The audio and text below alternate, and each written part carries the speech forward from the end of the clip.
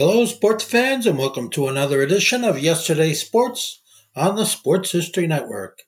And make sure to check out sportshistorynetwork.com/giveaways.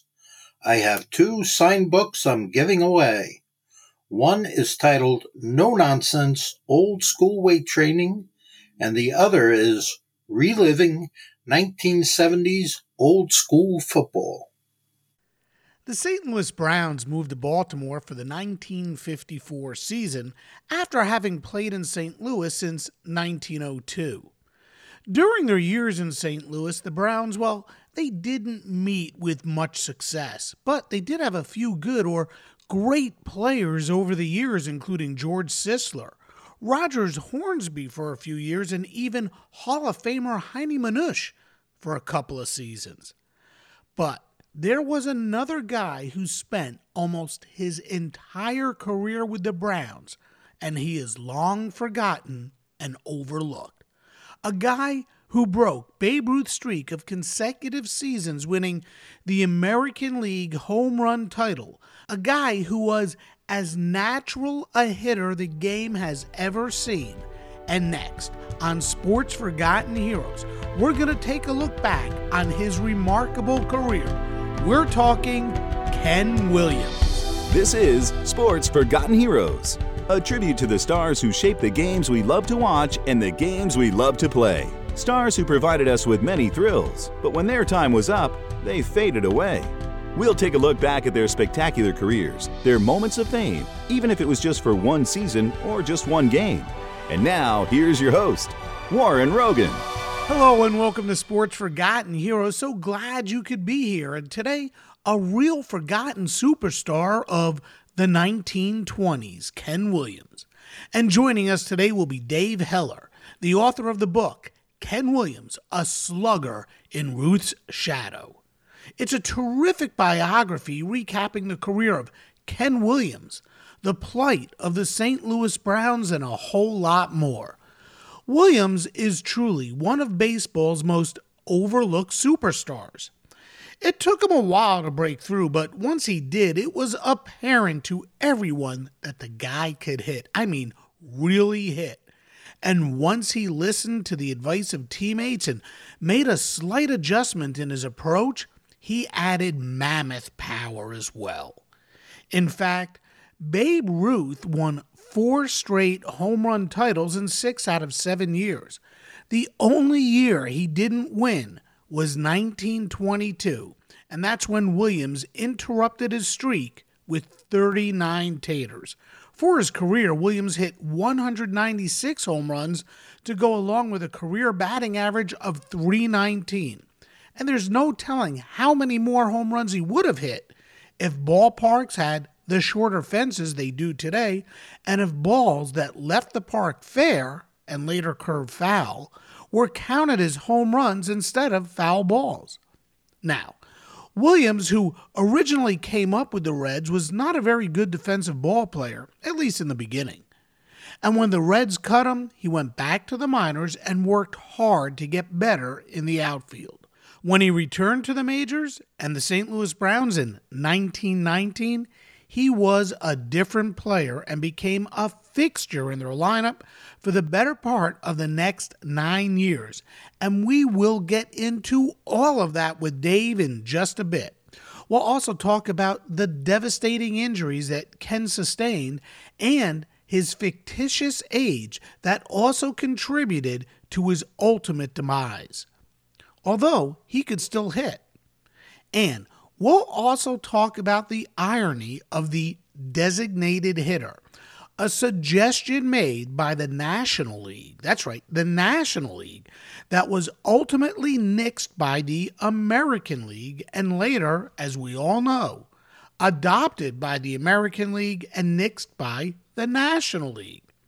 Had there been a DH, Williams just might have been able to play for several more years. Now, before we get into all of that, first, a little housekeeping. You can find out more about Sports Forgotten Heroes by visiting our webpage, sportsfh.com. There we also have contact information so you can drop us a line and send in your suggestions or make comments about your favorite episodes. Follow us on Twitter at SportsFHeroes, Instagram, Sports Forgotten Heroes, or look for our page on Facebook.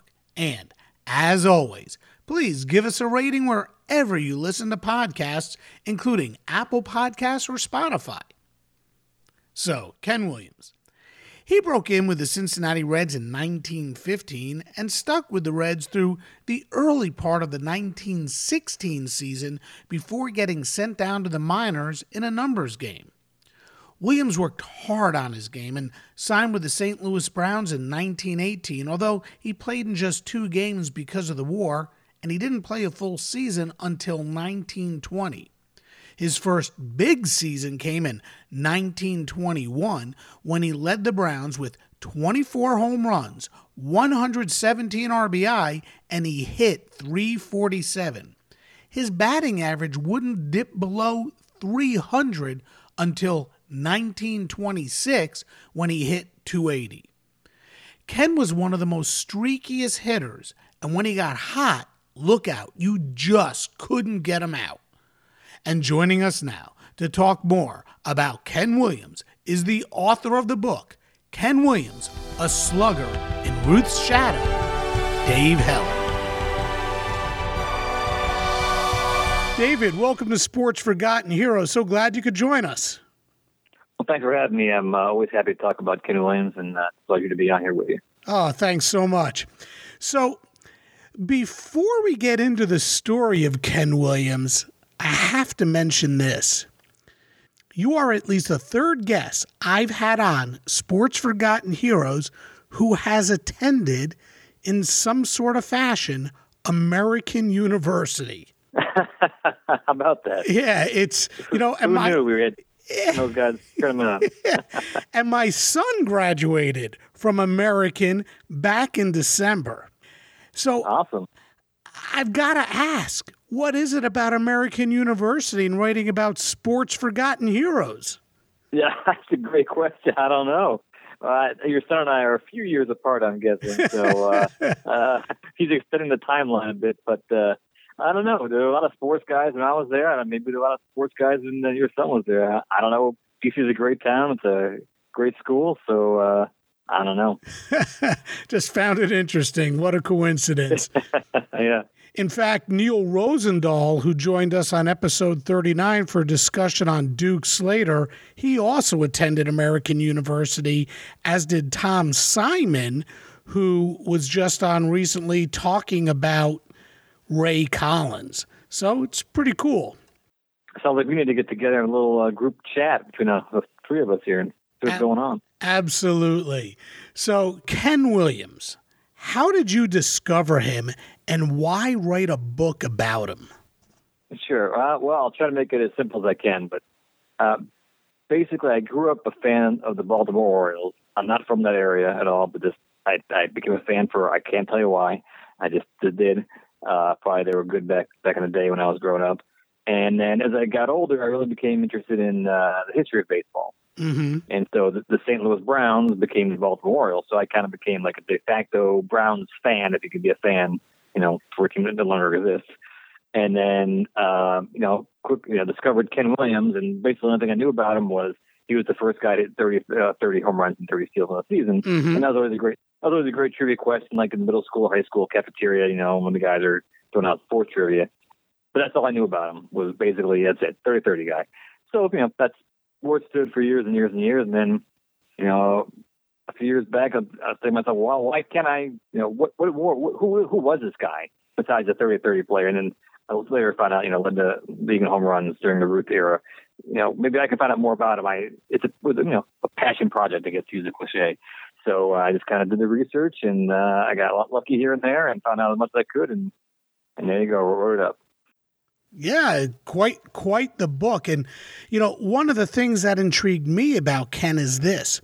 You open your book about a banquet in which past baseball stars from St. Louis, that's the Browns and the Cardinals, were honored. And Ken was invited to that banquet, and he was, I guess, fearful that he had been forgotten and that no one remembered him. But that was pretty far from the truth, wasn't it? Right. Yeah, you got to remember now. This is back in the 50s, so no internet. He lived in Oregon, well away from Major League Baseball. Major League Baseball wasn't even in California until the late 50s, and at that time.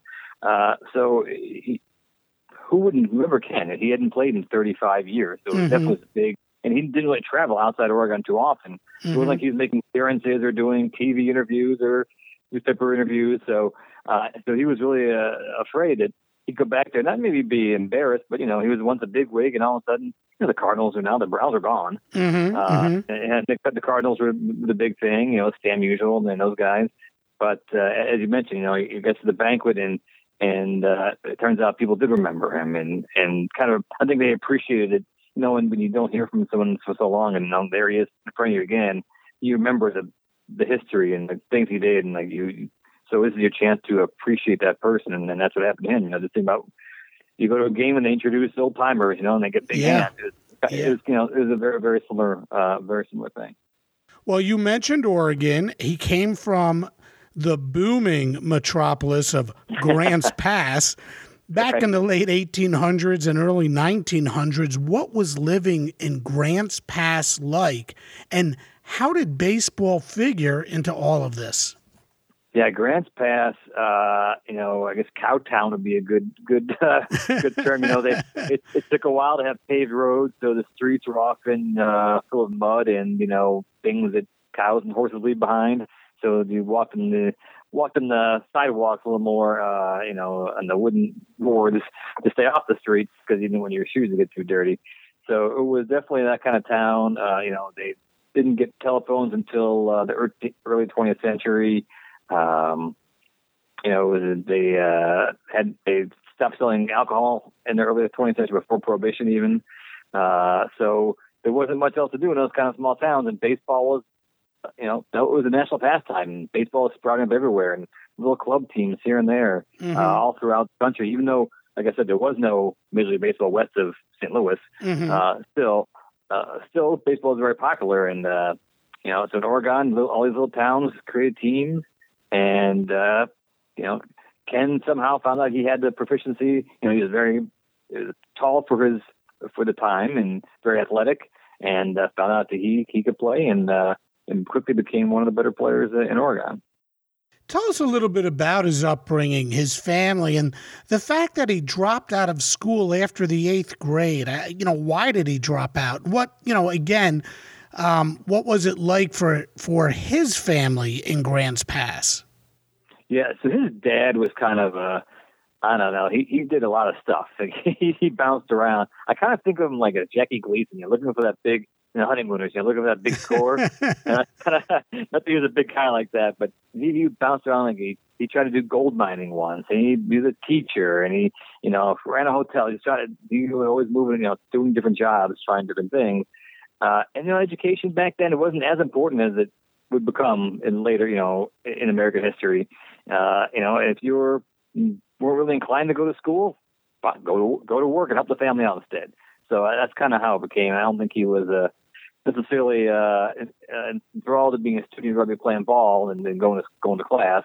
So 8th grade is as far as he got, and he found work instead around town, helped the family out, and then played ball and realized he could make money doing that.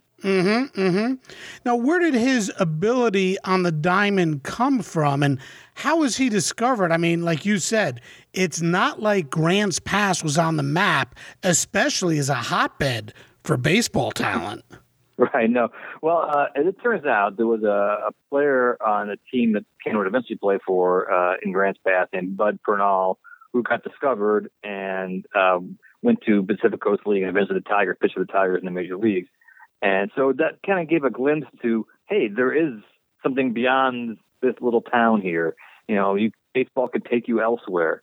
And so Ken would play for Grants Pass, the Grants Pass teams, but then he got on a team in California, quote unquote amateur team or semi-pro team. And basically it was, you'd work, they'd funnel money for under the table and you'd play for the team while supposedly working using air quotes and working for like a local factory or something like that. Basically he'd maybe be a night detective and just sit outside and do nothing, while he's getting paid to play baseball during the week.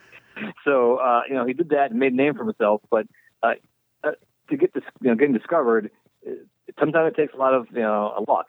Something fortuitous happens. And in this case, there was a league in Western Canada. It was basically the lowest minor league of them all. Like, if you think of how low you can go, it was the bottom rung. Think of Western Canada, small towns in Canada.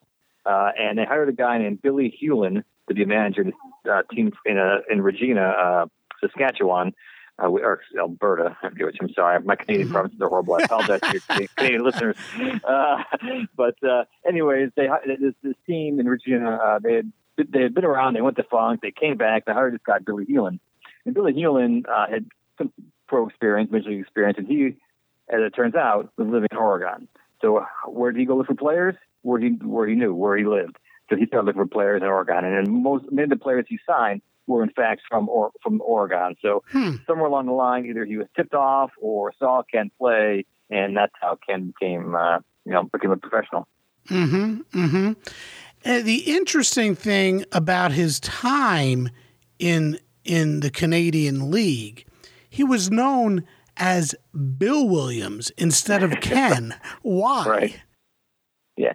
Well, he was known as Dinky Williams in Grants Pass because, one of those opposite nicknames. He was not Dinky at all. He was a bigger guy. Why would he call Bill? I think it's just because his last name was Williams, right? They took Will Williams and made it Bill. Bill Williams. It was easier to print out than anything else.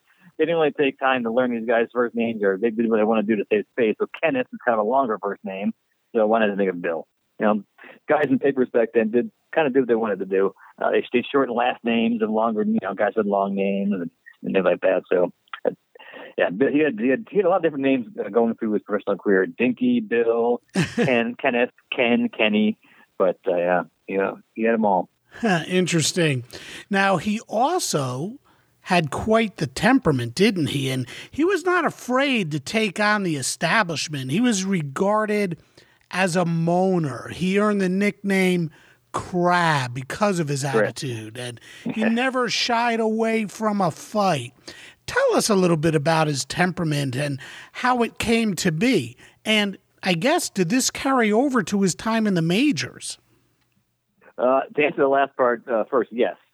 He definitely was. I consider, I've often thought about this, is how to compare him. And if you remember back in the 80s, Greg Jeffries was always known kind of as an intense guy, and people would kind of not like him maybe because he'd argue calls a lot and be upset. I feel that's the way Ken was. He did not like when a call did not go his way, and he would make it known to the umpire. And back then there was only one or two in a game, and he'd make it known pretty quickly that he'd not agree with the call. And he got the reputation of being, as you mentioned, a crab. He did get into some fights, and baseball was different back then. There were, especially in the 1900s and 1910s, what they call rowdyism. There was a lot of fights, and especially in the minor leagues. And again, one umpire, maybe a game or two, it's hard to break up a fight when these guys are going at it. So it was kind of it was his persona, but also kind of the attitude of the game at the time. It kind of allowed for that, even though not everyone liked it. Maybe he went over the top a little bit, but he was certainly not alone as the only guy who was complaining about stuff. The one thing he could do was hit, and he could really hit. But the one thing he had a little bit of difficulty with was defense. He was at least early on, he wasn't the greatest of defensive ball players. Talk a little bit about that. Yeah, I would say in his career, he really was a good outfielder, and then he became a major leaguer. His big problem was ground balls. He was not a good fielder of ground balls, and from the research I found, he played infield a lot in the minor leagues, third base. He came up as a shortstop, like in semi-pro ball.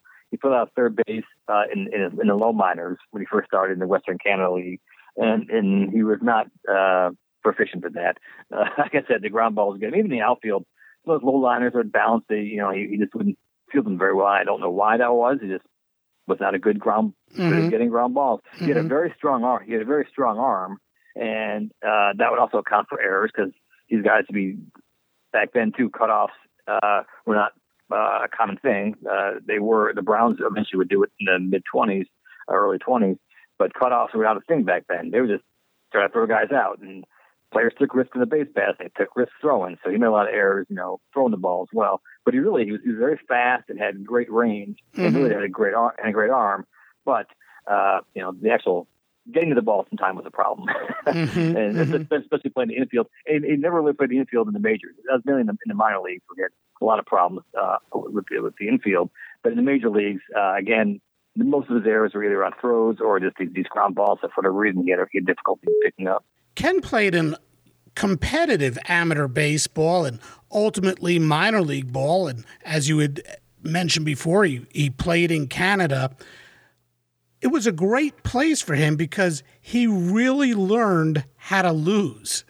And this would serve him well throughout his career, obviously playing with the St. Louis Browns, one of baseball's all-time losers.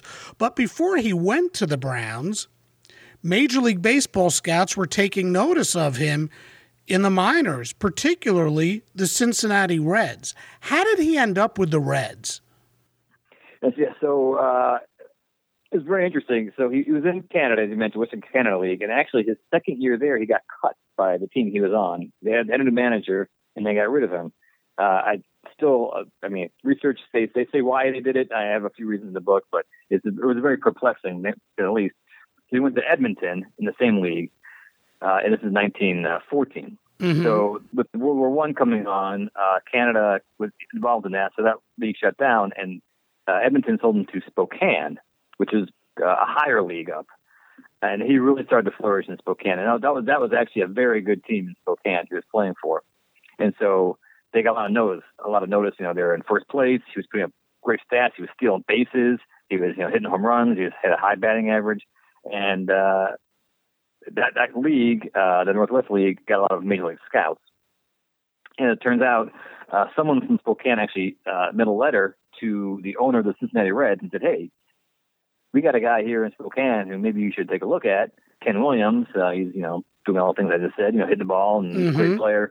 So this is how scouting sometimes existed back in 1915. He sent a letter to the team owner and they take a look at you. So Cincinnati was in need of a left-handed hitting outfielder. They were kind of an independent race, sort of. It was a very tight race. And they actually wanted a guy named Jack Smith, who was once Ken's teammate in the Canadian League and was playing for a different team in the Northwest League. And they wanted Jack Smith now. They wanted because they were in this pennant race, they needed a player. But the team that had Jack Smith said, "No, we're not going to sell him until the season's over." So there were a few teams after Ken, the Giants, if I remember correctly, the Tigers, and then the Reds came in. And basically the Reds offered more money. And that's how it gets done. They offer more money, that's how it gets done. And the funny part is Edmonton, when sold him to Williams, Spokane, made a deal that if Spokane sold Ken to a Major League team, they'd get some of the money. So Edmonton got half the money, $500 of the first $1,000 that was paid off. Went to Edmonton, even though Edmonton was no longer even existing because of the league with defunct in 1915 because of the war. So that was kind of interesting. So the Reds paid $1,000 up front for Ken, and then if I remember correctly, I believe they had another $500 or $1,000 they'd pay after the season, and then if you were on the roster after a certain date in 1916, they'd pay another $1,000 or $500, whatever it was. So. But he fit the criteria they needed. They had a kind of older outfielder they wanted that wasn't doing well. And they want a left-handed hitter. He checked those boxes, and like I said, they were kind of in a pennant race. They were like maybe in fifth place, 5 games out. It was tight. They were just trying sort to of like move. today. So today, exactly. So they're trying to kind of make some moves to get up in the race. It didn't work out eventually, as it turns out. But he was not the only one. They made a couple moves to try to move up in the rankings, and for various reasons, it didn't work out for either the Reds or for Ken. But he showed he could, when he got to Cincinnati, he certainly showed he could hit. But I guess it was his fielding that, again, was an issue. And as you said, every time this guy did something good in the field, he followed that up with a bad play. And every time he did something positive at the plate, he followed that up with things like being too aggressive on the base paths. So talk a little bit about the abbreviated time he did play with the Reds. Yeah. So if you go like on Baseball Reference and look at the stats, you'll see he hit 242, which people say, oh, 242, that's horrible. But really, the league average is around 250, so it wasn't like he was that bad. He was actually one of the better hitters in the Reds during his time there. One of the problems in Cincinnati was the manager was Buck Herzog, and he was a protege of John McGraw, famous Giants manager. Mm-hmm. And he tried to be just like John McGraw, which was the problem because he was trying to be John McGraw with no experience, whereas John McGraw had been doing it for a while. Right, and there's only one John McGraw. Right, only one John McGraw. So the players didn't really like Buck Herzog too much, and Herzog liked his style of hitting. And Herzog was one of those, old style, took him off on the bat, slap hitters. And that was not Ken. So Herzog wanted Ken to be like Herzog. He wanted him to be more of a slap hitter and not use a heavy bat. Ken liked using a really heavy bat, and he forced Ken to use a lighter bat. So that was one reason why Ken's batting average really wasn't what it was. He showed very little power in Cincinnati, and he had power throughout the minor leagues. He was a power hitter his entire career, not just with St. Louis later on. He was always a home run hitter. So his batting took a little bit of a downturn still. And when it went to 1916, he was thought to be one of the guys who was going to be starting in the outfield. He got that chance, but he made some really bad errors in Pittsburgh one day. He was playing what they call the Sun Field, the sun right inside. He botched a couple of fly balls. Herzog pulled him from the game, put in Greasy Neal, who was later an NFL Hall of Famer, put him in the outfield, and he made a good catch and had a hit later in the game. And by May 10th that year, they had to cut the roster down. And guess what? The Reds owed more money if Ken was on the roster on May 10th. So guess who got sent back to the minor league? Right, Ken Williams. Yeah, Ken Williams. So it was a combination of things. Yes, his fielding was not up to par, probably, as I mentioned. And Herzog forced him to really hurt his hitting style. I think did not help his cause either. So back to the minors he went to 1916. Right, and he ultimately wound up in Portland with the Beavers in the PCL. And this is where his game really took off, even defensively. First, how did he turn his defense around? Yeah, that's a good question. I think he knew what happened in Cincinnati. Was not good, and he wanted to get back to the major leagues. And then I think he realized he needed to be an all-around player, not just hitting the ball. And he really, I think he worked at his game, and they left him in the outfield too. He was no longer an infielder, which he even pitched some in the lower minors, and that stuff stopped. He was now an outfielder. I think it helps when you know who you are. It solidifies a little bit and gives him more confidence. So I think that helped a little bit. And I think he was hitting the ball.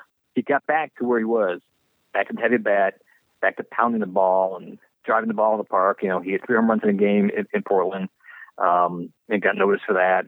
And the leading the league in home runs and steals and hitting 340.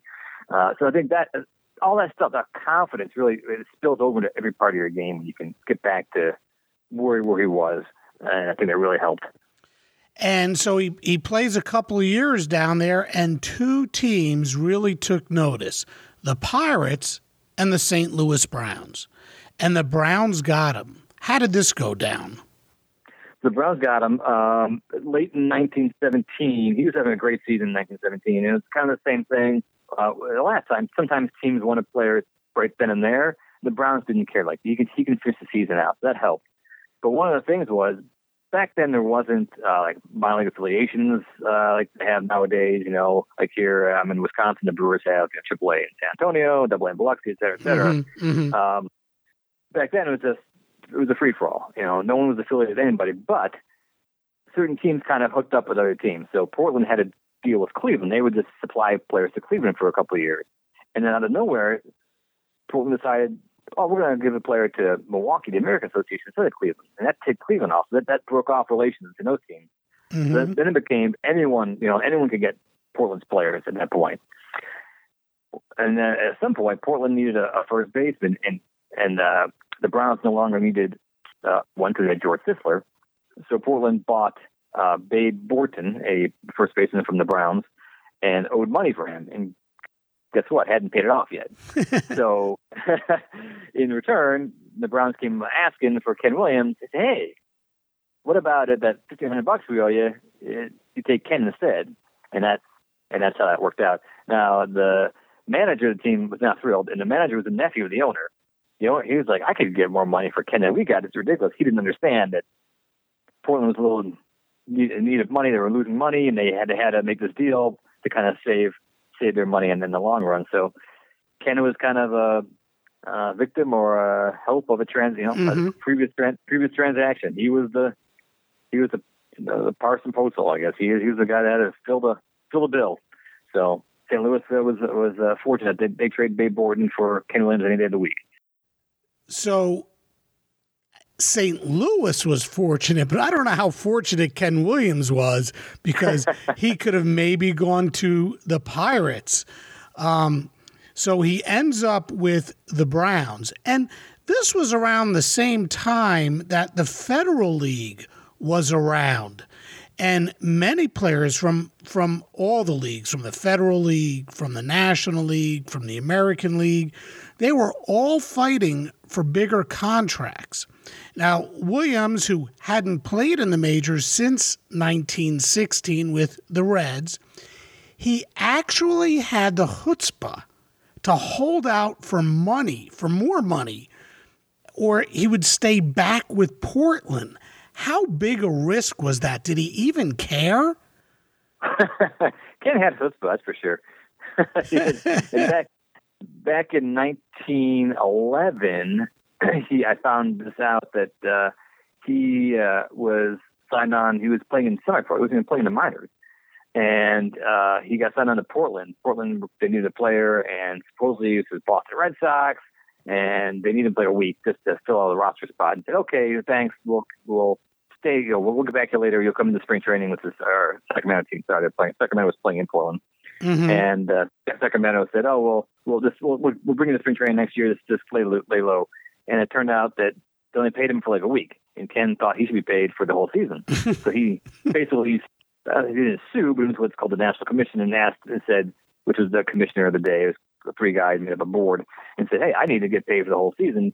And they said, "No, he could have been blackballed." I don't know why he did that for like basically a month's pay, I guess. It was pretty good money for him. But he usually could have been blackballed, and it didn't happen. So he has precedence of kind of not worrying about future consequences, I guess we should say. It was a little odd that way. Of course, you've mentioned it a couple of times. This was right around the time as well with the World War going on. And several major leaguers were called into service. And even though Williams made the Browns in 1918, it really wouldn't be until 1920 that he'd make an impact on the team. But right. Before we get there, let's talk about his age. He hit his real age and was actually older than what was listed on the roster. And I'm not talking by like a year or two. I mean, he was older than what he was listed at on the roster. Talk about that. Yeah. So I couldn't really find out when or why he figured this out, but this is not something that was just Ken Williams, and this is something that's gone on into the 21st century. Mm-hmm. Players lie about their age, and he was, when he got called to Cincinnati, he claimed to be 21, and he was actually 25. It's a big difference, but once you claim to be a certain age, guess what? That's what sticks with you, and that's so people always thought he was much younger than he really was. So when he was with the Browns, he was 28, and he really didn't. In 1918, so his first full season, he was 30 years old in 1920. That was the first season he actually played an entire season. And I guess you can't blame the guy. As a major league owner or general manager or business manager back then, they called him. Would you want a guy who's 28? Or would you want the guy who's 24? Right. Right. It's not. It's pretty easy to figure out who you go for. And it turns out, it never hampered him. He played well in his late 30s, which most players did not do. It's pretty impressive how late he did play. But, maybe it helped his career. Maybe it saved his career. I don't know. But that age thing really helped him out. And he never got caught. Mm-hmm. They did, and no one ever spilled the beans about it. In the Sporting News obituary, they had his age wrong. So this is, 50 50 years later, they still didn't know his correct age. But he could easily got caught because he had to fill out his war. He had to fill out his, he got drafted. He had to fill it out, but no one ever figured it out. So yeah, that's what I was going to ask you. So when he had a, he did serve time in the Army, but he never made it overseas. He was playing baseball, but the Army knew his real age, but nothing was never revealed. Correct. So I think, if I remember correctly, the draft incorporated the age group that he was in, regardless whether it was his real age or his fake age. So there was no red flag. Like, well, why is he getting drafted? He's 28 years old, but it didn't matter because the draft incorporated such a large age range that he came right in. But yeah, the Army's not going to come out and they're not going to post his age. Mm-hmm. They just took him and they let him play baseball for 4 months. Mm-hmm. But then until he got shipped out, and basically I was told he got shipped out. He was heading over to Europe, and he was halfway there or wherever he was, and they said, "Oh, war's over." And they turned around and he came home. And then he went to St. Louis and played for the Browns, and what a career. So when he first gets to St. Louis, he battled some injuries his first few years there, and then finally, in 1921, Ken Williams arrived. Talk about that 1921 season and how he finally turned the corner.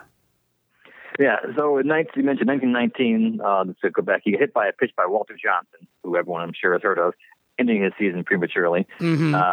Hit 300, had a good slugging percentage. He's always a good slugger. Next year, 1920, also hit over 300, had a really good slugging percentage, hit 10 home runs, which for the day was a lot. 1921, I guess Ken had a lot of power in the minors and in the semi-pro ball. He was known as Home Run Williams. I mean, people think maybe that home runs never existed until Babe Ruth came around. Not true. Guys hit home runs; they just didn't try to hit a home run, so it was a little different. Mm-hmm. But Ken had a lot of power in the minor leagues, and he always had a lot of home runs, relatively speaking, to the era. And he hit the all fields. He was he's an all field hitter, left, center, right, didn't matter. And at the time, Sportsman's Park, where they played in St. Louis, had a shorter right field porch, 315, I'm going to say, down the line. Mm-hmm. And his teammates were, Babe Ruth was coming into his own as well in 1920, 1921. And he was off to a really hot, Babe Ruth was off to a really hot start in 21, hitting a lot of home runs early in the season. And he, of course, would naturally be a topic of conversation in dugouts and clubhouses. And one day during, the players were kind of sitting around, chewing the fat, talking baseball as they always did. And his teammates said to him, "Ken, if you change your stance and start hitting the right field instead of all field, you have the power to hit home runs like Ruth." And Ken never really thought of himself that way. He thought himself as a good hitter, never thought of himself as a great hitter. Mm-hmm. And he said, "Well, if my teammates feel this way, maybe I can do it." And he changed his stance. And lo and behold, he had 24 home runs in 1921. And as he would later say, normally people would think 24 home runs was a lot. Of course, Ruth hit like 59 that year. So it kind of got pushed to the back burner, but he was still second in the league in home runs, that season. And, the next year really took up. But 21 is when it really started. He hit 347 that year as well. So it wasn't like he was just a home run hitter. He could hit. He could hit to all fields. They said he was fast. But he changed his style of hitting in 1921 to accommodate where he was playing. And this is at a time, and this would affect almost every ball player, particularly a guy like Williams or Babe Ruth. I mean, who knows how many more home runs each of them would have had the rule been different. So back then, if you hit the ball over the fence and it then curved into foul territory and it was still in view, it was a foul ball. So who knows how many others? Yeah, he definitely lost a few. I mean, going through the papers and stuff, you'd read about it. Oh, there's a home run and curve foul. I'm like, oh my gosh. Yeah, there's another home run he lost. He could have over 40 and 22 for sure, but he definitely lost a few over the years because of that rule. Mm-hmm. Now, one of the other things I noticed in reading your book, which everyone is a terrific book, Ken Williams, A Slugger in Ruth's Shadow. What a terrific book. I encourage everyone out there to get a copy of this. It's really, really good, very in-depth, and you will certainly learn a lot about baseball back then, how the game was played, some of the other rules, and of course, you're going to go way in depth on the type of ball player that Ken Williams was. And one of the things that struck me was he was a real streaky hitter. I mean, it was incredible. He'd have a 10-game hitting streak, then he wouldn't hit. Then he'd have a 15-game hitting streak. Then he'd be on base, 30 games in a row. I mean, how streaky was this guy? And you talked about this earlier. He used a really heavy bat. Yeah, he was definitely, it's funny. I was kind of going back looking through my book just to make sure I was up to date and everything. It's been a few years since I wrote it, so I want to make sure I had it fresh in my head. And the other things I remember writing was about Ken would, he'd slump for 2 weeks or whatever, and then all of a sudden he'd pick it up, hit like 400 over 2 weeks. It's pretty incredible how he used this. He was a very streaky hitter. David, you talk about this. It wasn't like he'd go on a 10-game or a 15 or a 20-game hitting streak, 1 for 4, 2 for 5. I mean, we're talking 3 for 4, 4 for 4, right. 2 for 4, 3 for 4, 1 for 4, 2 for 4, 3 for 5. I mean, it was just incredible the amount of hits he would string together. How did this, what was this about? How did he do this? There's an old saying, there are certain players, they say, can fall out of bed and hit, or whatever the saying goes. That was him. He could fall out of bed and get up and grab a bat. And he'd go to spring training every year and just start knocking the ball. He'd just get there and start hitting. And I think that's what he was a hitter, And every hitter is going to go through slumps. That's the way it is. But he was such a good hitter that he'd go through great streaks. And that's why he's got a .319 career batting average. Because he could hit. And like I said before, he could hit to all fields when he wanted to. He changed his style to go to more to right field later on. But he could hit everywhere, and he had power. And those fields were big too back then. Yes, there were some short porches in different places, but you go like some of these places in deep center field, you go 4 or 5, 500 feet. You can knock him over someone's head and start running like crazy. And he could do that. He could hit it. He could hit in front. He could hit it over. He could hit in the gap. He's just a great hitter. And you say he did use the theory back then was heavier bat added more power. Nowadays they go the light bat for the quick swing. But even Ruth used the heavy bat, and Ken did too. At one point they 44 ounces, but the general range, 40 to 44 ounces maybe. Or the general range, which sounds crazy nowadays, and guys using 32-ounce bats. But that was his theory: heavy bat, heavy hits. But he had to be really strong to swing that heavy bat too. I mean, he was not a small guy, especially for back then. Right, he was 6 feet tall, which doesn't sound big, but the average height back then was 5'8". And he was reportedly 6'1", 6'2", sometimes. I think he once was at 6'3". I think it's because he looked tall. He was kind of lithe. He wasn't big and burly like a Ruth. He was more of a, just put together. And that's the way he was his whole life. He's had great metabolism, where he just was always in shape and always, never overweight. I wish I had his metabolism, but he was, and always in great shape. That's just the way it was. He'd work, in the off season, doing whatever to stay in shape, and it paid off for him. And like you said, he obviously was very muscular and probably had really strong wrists. So then along comes 1922, and what an incredible season. He hit a league-leading 39 home runs. He knocked in 155. He hit .332, and he stole 37 bases. In fact, he was a big-time threat on the bases. For his career, he stole 154. So, 1922. He's the first 30-30 player. He's the first player to have more home runs, he hit 37, than he did strikeouts with 31. He hit home runs in 6 straight games, was the first AL player to homer 2 times in the same inning. And he was the first AL player to hit 3 home runs in 1 game. I mean, what a year. Tell us about the 1922 season and the comparisons he drew to Babe Ruth, even though he said he was nothing like the Babe. Right. Sometimes things click, and 2022, everything clicked for Ken. That St. Louis team is a really good hitting team. George Sisler's on that team. That had over 420 in front of him, which is one reason why he drove in so many runs. But the home runs also helped the cause.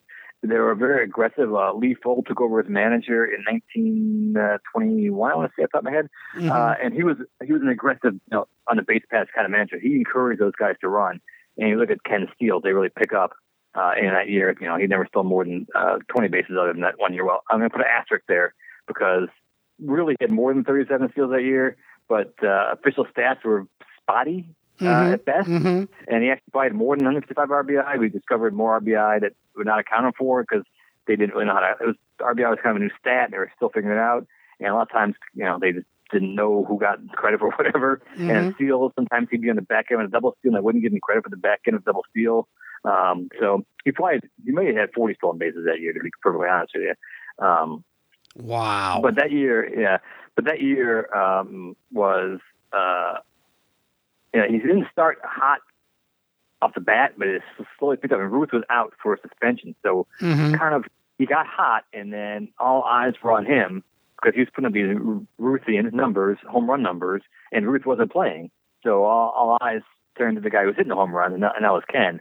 And the pressure built up because he suddenly became a public figure. And Ruth was calling him out, publicly as well. When Ruth speaks, people listened and people wrote about it. And he never wilted. And he just kept hitting home runs. And, like I said, you named all the stuff he did. He was the first guy to hit 6 home runs 6 games in a row. He had a 3 home run game. And Ruth always wanted to be the first guy with 3 home runs in one game, and he didn't do it. It was Ken Williams. And you mentioned the 2 in 1 inning. 155 RBI, 153 games, so he had more ribbies than games played, which very few players have done. He did it twice in his career. He didn't, he was compared to Ruth often that year because of, these are the 2 guys who were hitting home runs, and some papers try to compare them all to the same kind of player, but they really weren't. I mean, Ruth struck out. Ruth really went for home runs, and he would strike out a lot. As you mentioned, Ken did not strike out a lot. 31 times. He didn't strike out a lot for his career. For his career, right. He was the only player, he's the only 30-30 player ever to have more home runs and steals than strikeouts in a season. Ever. And that's, now, the 30-30 deal is a big deal to us now, but no one knew about it back then. No one cared. It was almost like 50 years before another player hit 30 homers and stole 30 bases in the same year. Right. There was only one 20-20 player previously, and that happened in 1911. So he was the second 20-20 player, and that was a National. He was the first guy to do it in the American League as well. He was the first 30-30 player, and Willie Mays did it in 55, around that territory, maybe 58, somewhere in there. So it was over 30 years later that anyone ever did 30-30 again. I said no one's ever done 30-30 and had 31 strikeouts. That's just crazy. Yeah. But he had 332. He was clutch. You don't get 155 RBI. I know RBI is a statistic that a lot of stat heads, try to dismiss and whatever. You still got to knock him in. You got opportunities were there. You still got to produce, and he produced, and that was the best Browns team in history, probably of the Browns did go to the World Series in 1944. This Browns team was such a good team, and probably talent-wise was the best. Just they came up short, and they didn't have the pitching. And Silver got hurt late in the year, but Ken was a big reason, and he got absolutely no MVP votes. Is probably the most ironic part of it all, just the way the situation was back then. Yeah, you had written about that. That's crazy to think that he didn't get any MVP votes, and I guess it was George Sisler that was taking the votes. Right. So back then, you could only vote for one player per team. So Sisler would get the votes, and Ken did not. So he got no votes because Sisler, who was named MVP, or whatever they call it back then, Chalmers Award. Sisler got the award. And Sisler got the award late in the year. During the season, they gave it to him. They didn't wait till the season to end, which is kind of funny as well. But it really, look at his numbers. It was an MVP. I always call it an MVP type season. It certainly was. It was 627 slugging percentage, over a 1 OPS, led the league in total bases and RBI, and things that home runs. Obviously, he broke Ruth's streak. 30-30. Well, I don't know what else you could ask for. The guy had just an incredible season. Sure did. And played almost every day, too. He didn't hurt that year, so he stayed healthy, which was always a help. So the Browns that year did challenge the Yankees. They were 93-61. Like you said, they went to the series in 44, but this was probably the best Browns team ever. And I think you might have even written at some point that in the history of baseball, they are like a top 20 to 25 team. That's how good they were. And this was probably the best team that Ken Williams ever played on. This guy never had any luck throughout his entire career, no matter what team he played on. And I guess that happens periodically to certain ball players. Did Ken ever talk about that in your conversations with his children and doing research? Did you ever find anything where Ken Williams was disappointed or said something about the poor teams he played on? The Browns were up and down. He was there. I never really found anything that said that. Ken always just seemed to be in the moment. He didn't look back ever. He didn't talk about the past. I don't think he worried about the past. So just kind of whatever happened, and he's moved on to the next year and never really worried about it. He did play for a winner in Spokane, 1915, but ironically, he was sold to Portland before the team clinched the pennant, so he never got a chance to celebrate the pennant. His one pennant he won, he never got a chance to celebrate. Unfortunately for him, but I don't think he's that kind of guy. I mean, obviously he wanted to win. What competitor doesn't want to win? But I don't think it festered on him or anything like that. It just wasn't the kind of guy he was. Now, at that same time in 1922, the Browns took the Yankees all the way to the last weekend, and maybe there was a little shenanigans going on. No one will be able to prove it, but this was all during the time when the Red Sox would trade the Yankees. They're better players. There was something with the Tigers at that point. Talk about that, maybe there was a little backdoor something or other going on to help the Yankees win the pennant and keep the Browns out. Right. So the Red Sox and the Yankees, as those know, the curse of Babe Ruth and all that. Maybe people forget that since the Red Sox have been so good lately. But back then there was accusations that the Red Sox would help the Yankees out. Ruth being one deal, but there were plenty of others. Carl Mays, was another guy they traded to the Yankees to help out the Yankees. And in 1922, the Red Sox claimed they weren't going to trade their third baseman Joe Dugan, and it turned out they did, and they traded him to the Yankees, along with a couple other players. And this is like late July, and people were very upset. And not just, St. Louis Browns were upset. People in St. Louis were upset, but not just them. It was all across baseball. There was a talk of almost like collusion. Like the Red Sox were helping collude with the Yankees with these deals. And the players the Red Sox got back were marginal at best. And they tried to sell off as, we got these young players who were going to be great, and they really were just, also ran, so they never did anything. So that was the first problem. The second problem was late in the year. You mentioned, the Browns did themselves. They had a 3-game series late in the year in St. Louis, and the Yankees, took the series, and that put them ahead in the pennant race. If the Browns win that series, the Browns are in the driver's seat. But nevertheless, there was still time left in the season. The Browns had a chance. They kind of, were probably dispirited into that series. But they were still a game back with 2 games left. And the Red Sox, in the 2 games, the penultimate game of the season, benched their ace starter and put in a rookie who got bombed in the first inning. They took him out and put the ace back in to relieve in the second inning. So it was, a little bit of hijinks there, perhaps. I don't want to say that the Red Sox gave the Yankees a pennant because basically the Browns had their chance. They win more games face to face. They win the pennant. But I'm sure that left a sour taste in their mouth that they didn't quite go where they should.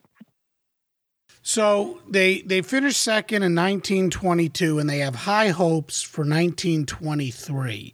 And, Ken backed up that season pretty well. And the Browns, they were hoping to challenge the Yankees again. And as good as Williams was, however, he really wasn't the Browns' best player. That label fell on the shoulders of George Sisler, and he missed the whole year. He had like a bout with sinusitis or something like that. And St. Louis fell to 74 and 78, but Ken still hit a career best 357 that season, and he had 29 home runs and 91 ribbies. In 1924, again, St. Louis went 74 and 78.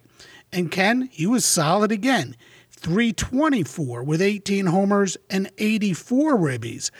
But I think this might have been when age might have finally started to creep into his game. He dealt with a bunch of different ailments. Of course, the foul ball that broke his foot had nothing to do with his age, but still, he did have some injuries I think you could associate with age. 1925, he was really strong again. And he was hitting .331 with 35 home runs and 105 RBIs. St. Louis was playing pretty well, and then on August the 14th, he took one to the head from a pitcher in Cleveland. I think his name was like By Speece or something like that. Right. Yep. And it knocked him unconscious. How scary was that? And how important a role did Cleveland's Chick Fuster play in possibly saving Ken's life?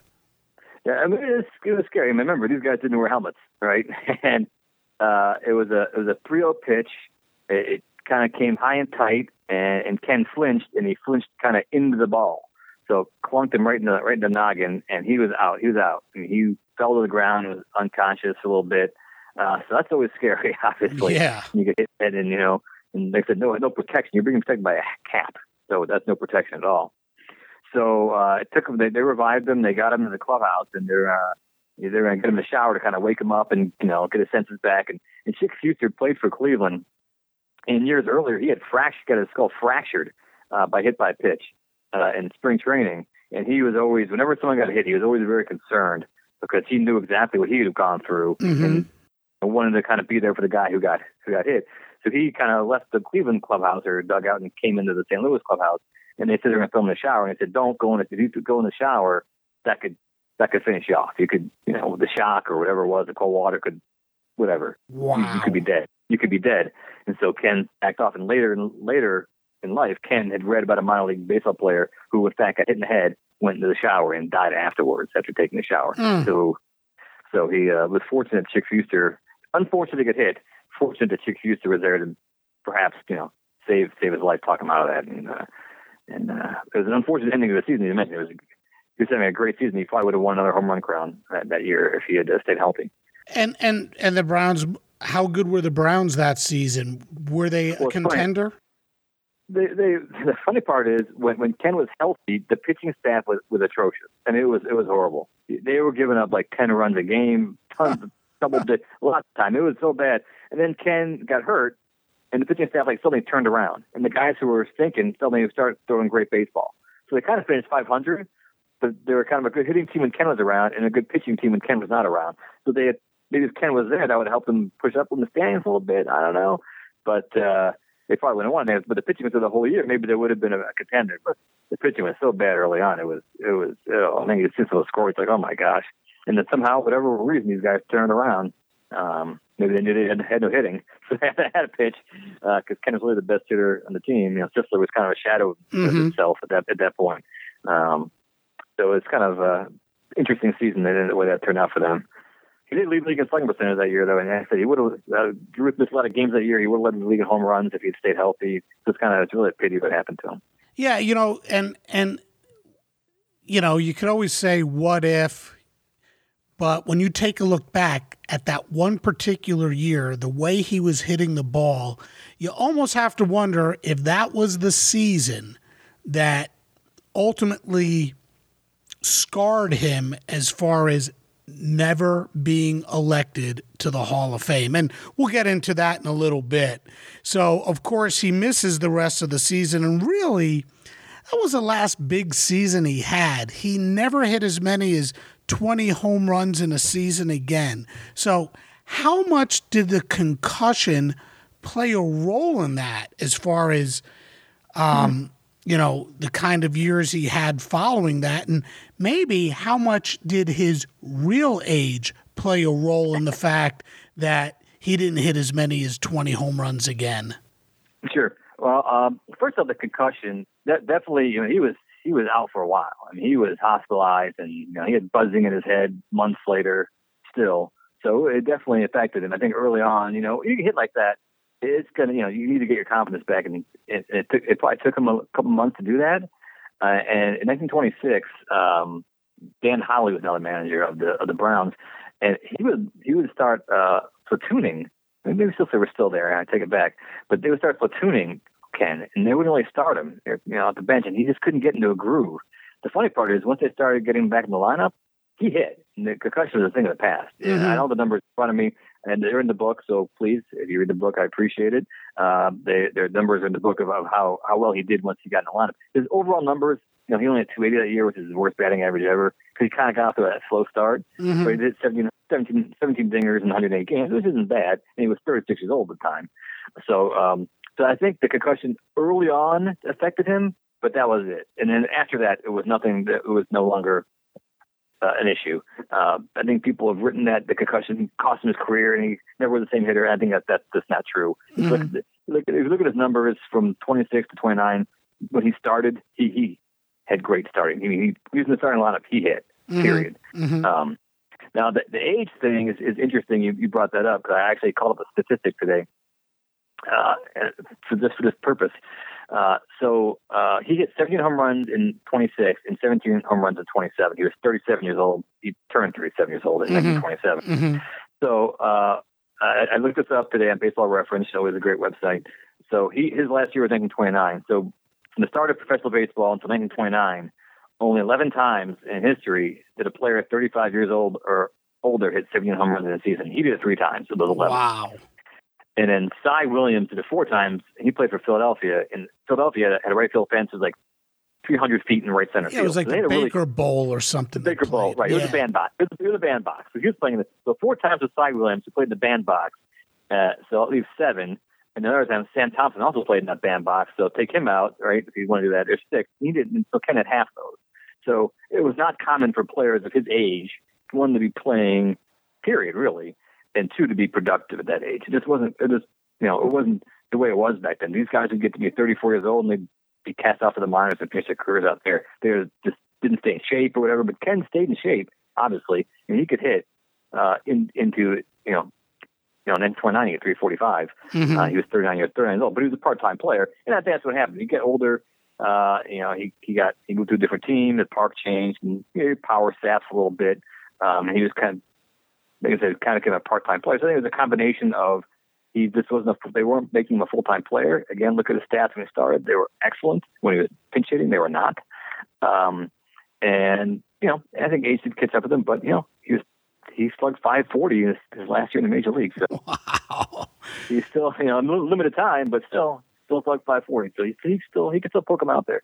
Well, after the 27 season, St. Louis sent Ken Williams to the Red Sox, and they were now owned by Bob Quinn, who played such a role in bringing Ken to the Browns in the first place. Right. And in Ken's first year with Boston, he hit a more than respectable 303. I mean, you just said before, his lowest batting average for a season was 280.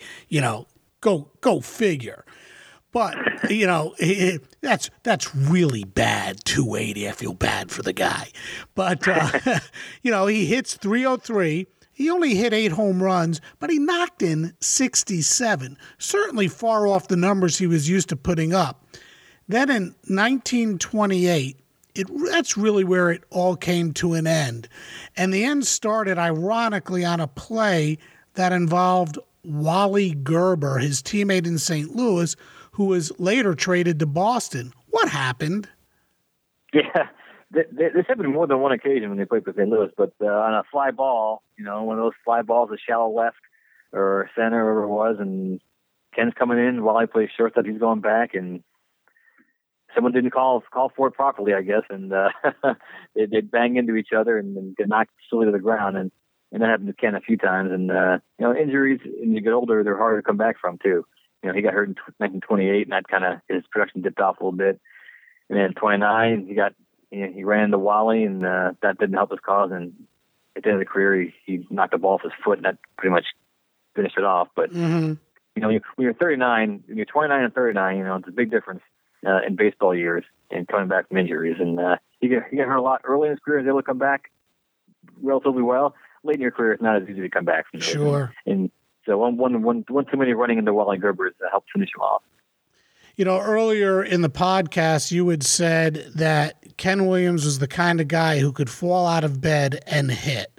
And even after all of this, he still played somewhat sparingly, and he still hit.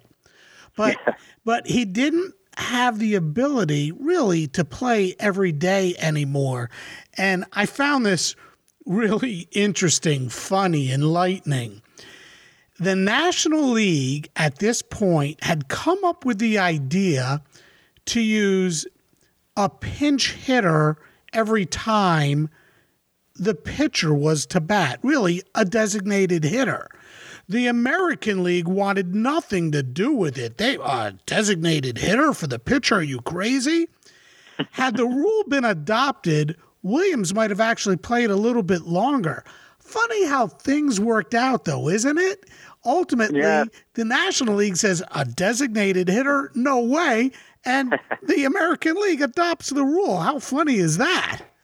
Yeah, it was pretty funny when I read that. I had no idea that actually happened, so I was really funny when I read it. And I feel bad for Ken because he definitely could have stuck around a couple more years because he played in the minors a couple more years. I mean, Boston had him playing in center field at 39 years old, which is crazy. Right.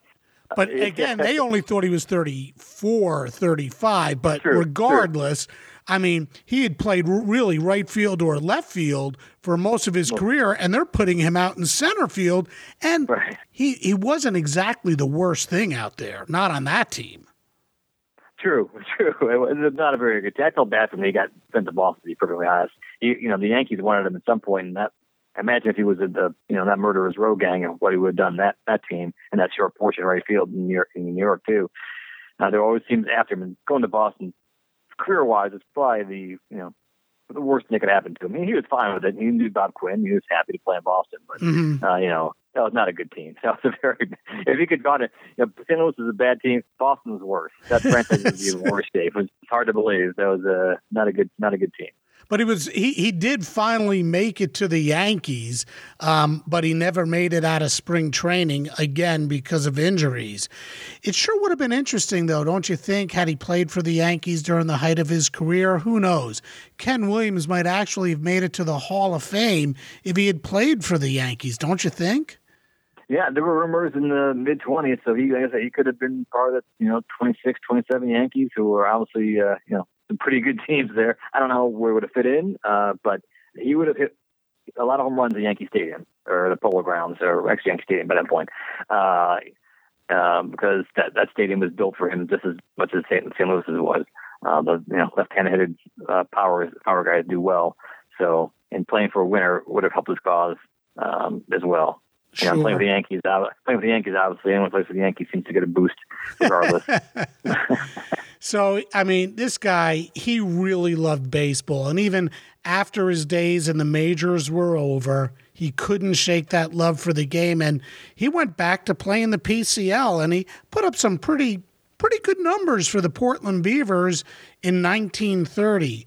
But I think finally age caught up with him midway through his 31 season, the 1931 season, that is, and he finally called it quits. What was life without baseball like for Ken after his playing days were over? Yeah, so you mentioned Ken played for Portland. He wanted to play again. He had a few offers in the minors, but wanted to stay close to home to be with his wife and children, or right near where he's from. So once that was done, he was near home. He was a home guy. He was a hometown guy. Like Grants Pass is where he wanted to live, and that's where he went back to. And he just became a part of the community. He would help out the high school. Helping with baseball if they needed help with that. He'd referee boxing matches in town. He eventually became a police officer, which wasn't like again, small town. Think more Barney Fife than anything else, I guess. But it wasn't it wasn't anything too crazy going on in Grants Pass. But it was a way to make a living, especially in the Depression. He had a problem getting a job. They were like everyone else. He was lacking money, he had to dip into his baseball money during that time. He created something called Ken's Crunchers, which were a potato chip snack kind of thing to make money off of that before getting into the police. And he eventually owned a bar, a billiard hall, with the guy I mentioned early on, way early, Bud Pernall, who came back to Grants Pass, and they owned the bar together. And that's pretty much what he did for the rest of his life until the end. He had some health problems and had to stop doing it. But he'd sit in there and tell stories, if anyone ever asked. Never really reflected on his past. Even his son said that, didn't he? Never really talked baseball or about his playing days. Someone asked him, he'd be happy to talk about it. But he wasn't the kind of guy. He wasn't the kind of guy who would reflect on the past. Interesting. When we opened today's edition of Sports Forgotten Heroes, I mentioned how you started your book by talking about the fact that there was a banquet being held in St. Louis to honor past stars of St. Louis baseball. And Ken Williams was afraid that no one would know who he was, that he was forgotten.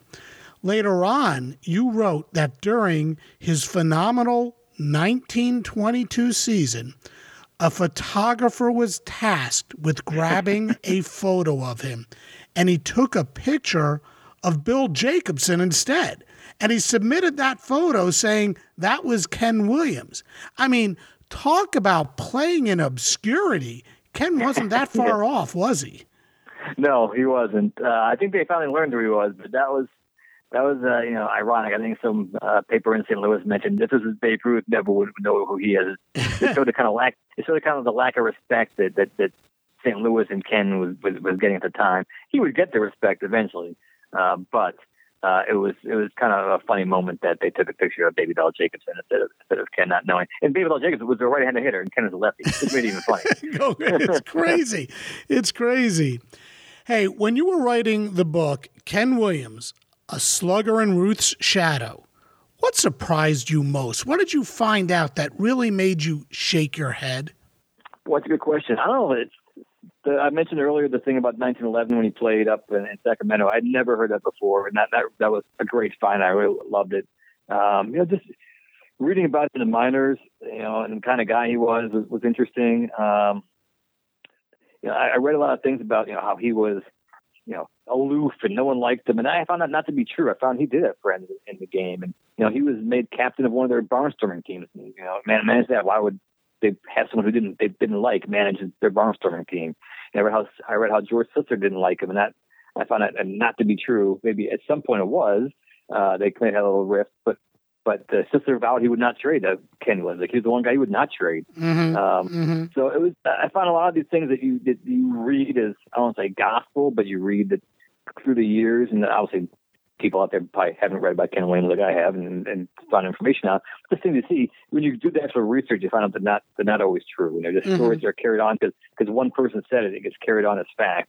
And it's one of the things with this not fact. I don't think he was a gregarious personality that everyone loved, but he was a guy who had friends in baseball and kept in touch with guys and had a good time and got along with Sisler for the most part and was a crab. And he could be all these. That's okay. But he was also a great hitter, and I found out really what a great hitter he was and how respected he was. Really looking into the numbers of how going back and not only just looking at the stats and going online and seeing where he ranks in history, but there were guys in the 20s who did statistical analysis back then and found out he was one of the best hitters in the game. Mentioned these great names that we talk about all the time. And I remember Amos Rusi, Amos Rusi in the Hall of Fame, pitched in the 1800s.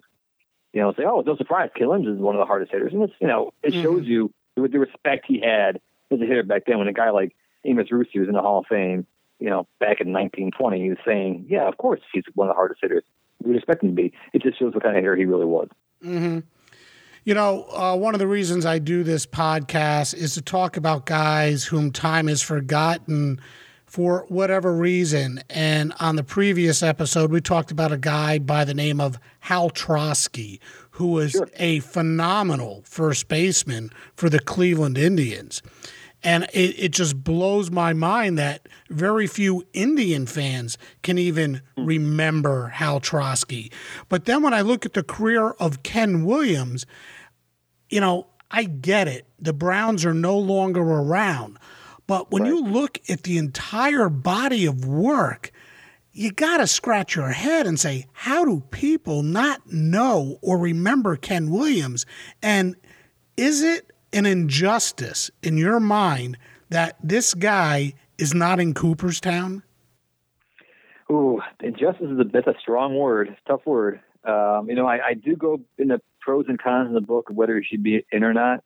And really, if you look at the stats and if you take away what I will call the steroid era, when that kind of kicked in, and look where he ranks in history, you'd be surprised how high he is. People out there listening, hopefully, his slugging percentage, his batting average, his on-base percentage, he's ranked very high, and the guys in front of him are 900% in the Hall of Fame. So, on that basis, maybe he should be in the Hall of Fame. But at the same point, I get why he's not. His numbers aren't really eye-popping. We're in the era of the home run, so 196 home runs isn't exactly going to stand out. You got middle infielders who are hitting 220 doing that over 5 years. But a 319 career batting average, his slugging percentage, his OPS, all these years where he hit more home runs than he struck out. He didn't strike out a lot. And again, I'm not the person to induct a guy into the Hall of Fame. I'm just asking the question, what is the sentiment out there? Do the voters today even know enough about Ken Williams? Right. Well, I would say that question, no, they should read the book. But in 1970-ish, around there was some articles in the Sporting News where people they were stumping for Ken, saying, "Hey, why is this guy not in the Hall of Fame?" So even as recently as 40 whatever years ago, there were people who were kind of like, "What's going on? Why he is kind of forgotten? Why is he not in the Hall of Fame?" And I think he is forgotten because you mentioned the Browns don't exist anymore, right? So that's there's no history. People aren't talking about the Browns. He did not play for a winning team, obviously. And once his career ended, offense started picking up. He did an era where the offense was slowly starting to pick up and had great numbers, but then the numbers started blowing up in the 30s and the 40s, to today, where his numbers are paling in comparison because, that's the way it is. He didn't play long enough or whatever you want to say. But I think, I try to lay the case on the book both ways, why he should be in, maybe why he isn't. And I can see it both ways. I would love him to be in. I think he is, one of the best players, obviously, in the franchise history of the Browns. Even considering the Orioles, he's up there as well. The numbers speak for themselves. Do I think he'll ever be in? It's probably doubtful at this point. We're in 2019. Unless someone's going to read my book and say, yes, he deserves to be in the Hall of Fame. He should get on the veterans ballot. He's been in a couple times. He's been in a couple times and hasn't got much traction. I don't know why. Love to see it. I think he was an absolutely great hitter. But hopefully he will not be forgotten now. And that's the way I kind of put in the book. When I did this book, I was able to talk to his sons, which was just fantastic. And just hearing I called his son and told him the book is published because he had heard us before. People talk about his dad and he's been in the Hall of Fame and it doesn't happen, blah, blah, blah. And when I finally told him, hey, the book is published, I'm sending one to you, he was so ecstatic and happy for it that, maybe Ken won't get in the Hall of Fame, but I'm happy that at least his family knows people haven't forgot about him. And his career shouldn't be forgotten because he was a great player. That's awesome. Hey, where can people get a hold of your book, Ken Williams, A Slugger in Ruth's Shadow? Yeah, it's available. It's posted by McFarland Books. You can go on their website, obviously, Amazon, whatever else you shop, Barnes & Noble, whatever, online. Those places who shop online, they're there. If you can't find it, I'm on Twitter. You can Twitter, send me a tweet, Dave_Heller, and I'll help you find one for sure. Definitely appreciate anyone who wants to buy one. Awesome. Now, you've written a couple other books as well, one about the 1944 St. Louis Browns and another very interesting about what it was like to face Ted Williams. Are you working on anything new now? I'm always kind of messing around, seeing what I can find out. I try not to say too much because I feel like I'm going to jinx myself if I give anything away. You never know what's going to be in the future. But, hey, if anyone's got any good ideas, throw them my way. I'm always interested. I love old-time baseball. People... we couldn't watch these guys, and we know so little. So any research you can find these guys, that's why I think it's fascinating to find out about these guys that we know so little about. Sure. Well, David, thank you so much for joining me on Sports Forgotten Heroes. And, hey, I hope you would consider coming back again. Oh, of course. Hey, it was a great time. I really appreciate you having me. And I said, I always talk about Ken anytime. So thank you so much for having me on. Awesome. Thank you. I thought it was pretty cool that baseball fans in St. Louis gave Ken such a warm reception when he returned for that banquet. After all, he was one of the greatest to ever play in St. Louis, and had the team had any pitching, perhaps they could have made more noise in St. Louis, and maybe, just maybe, there could still be 2 baseball teams in St. Louis. With the Browns, Williams hit .326 with 185 home runs and 811 RBI. He also stole 144 bases.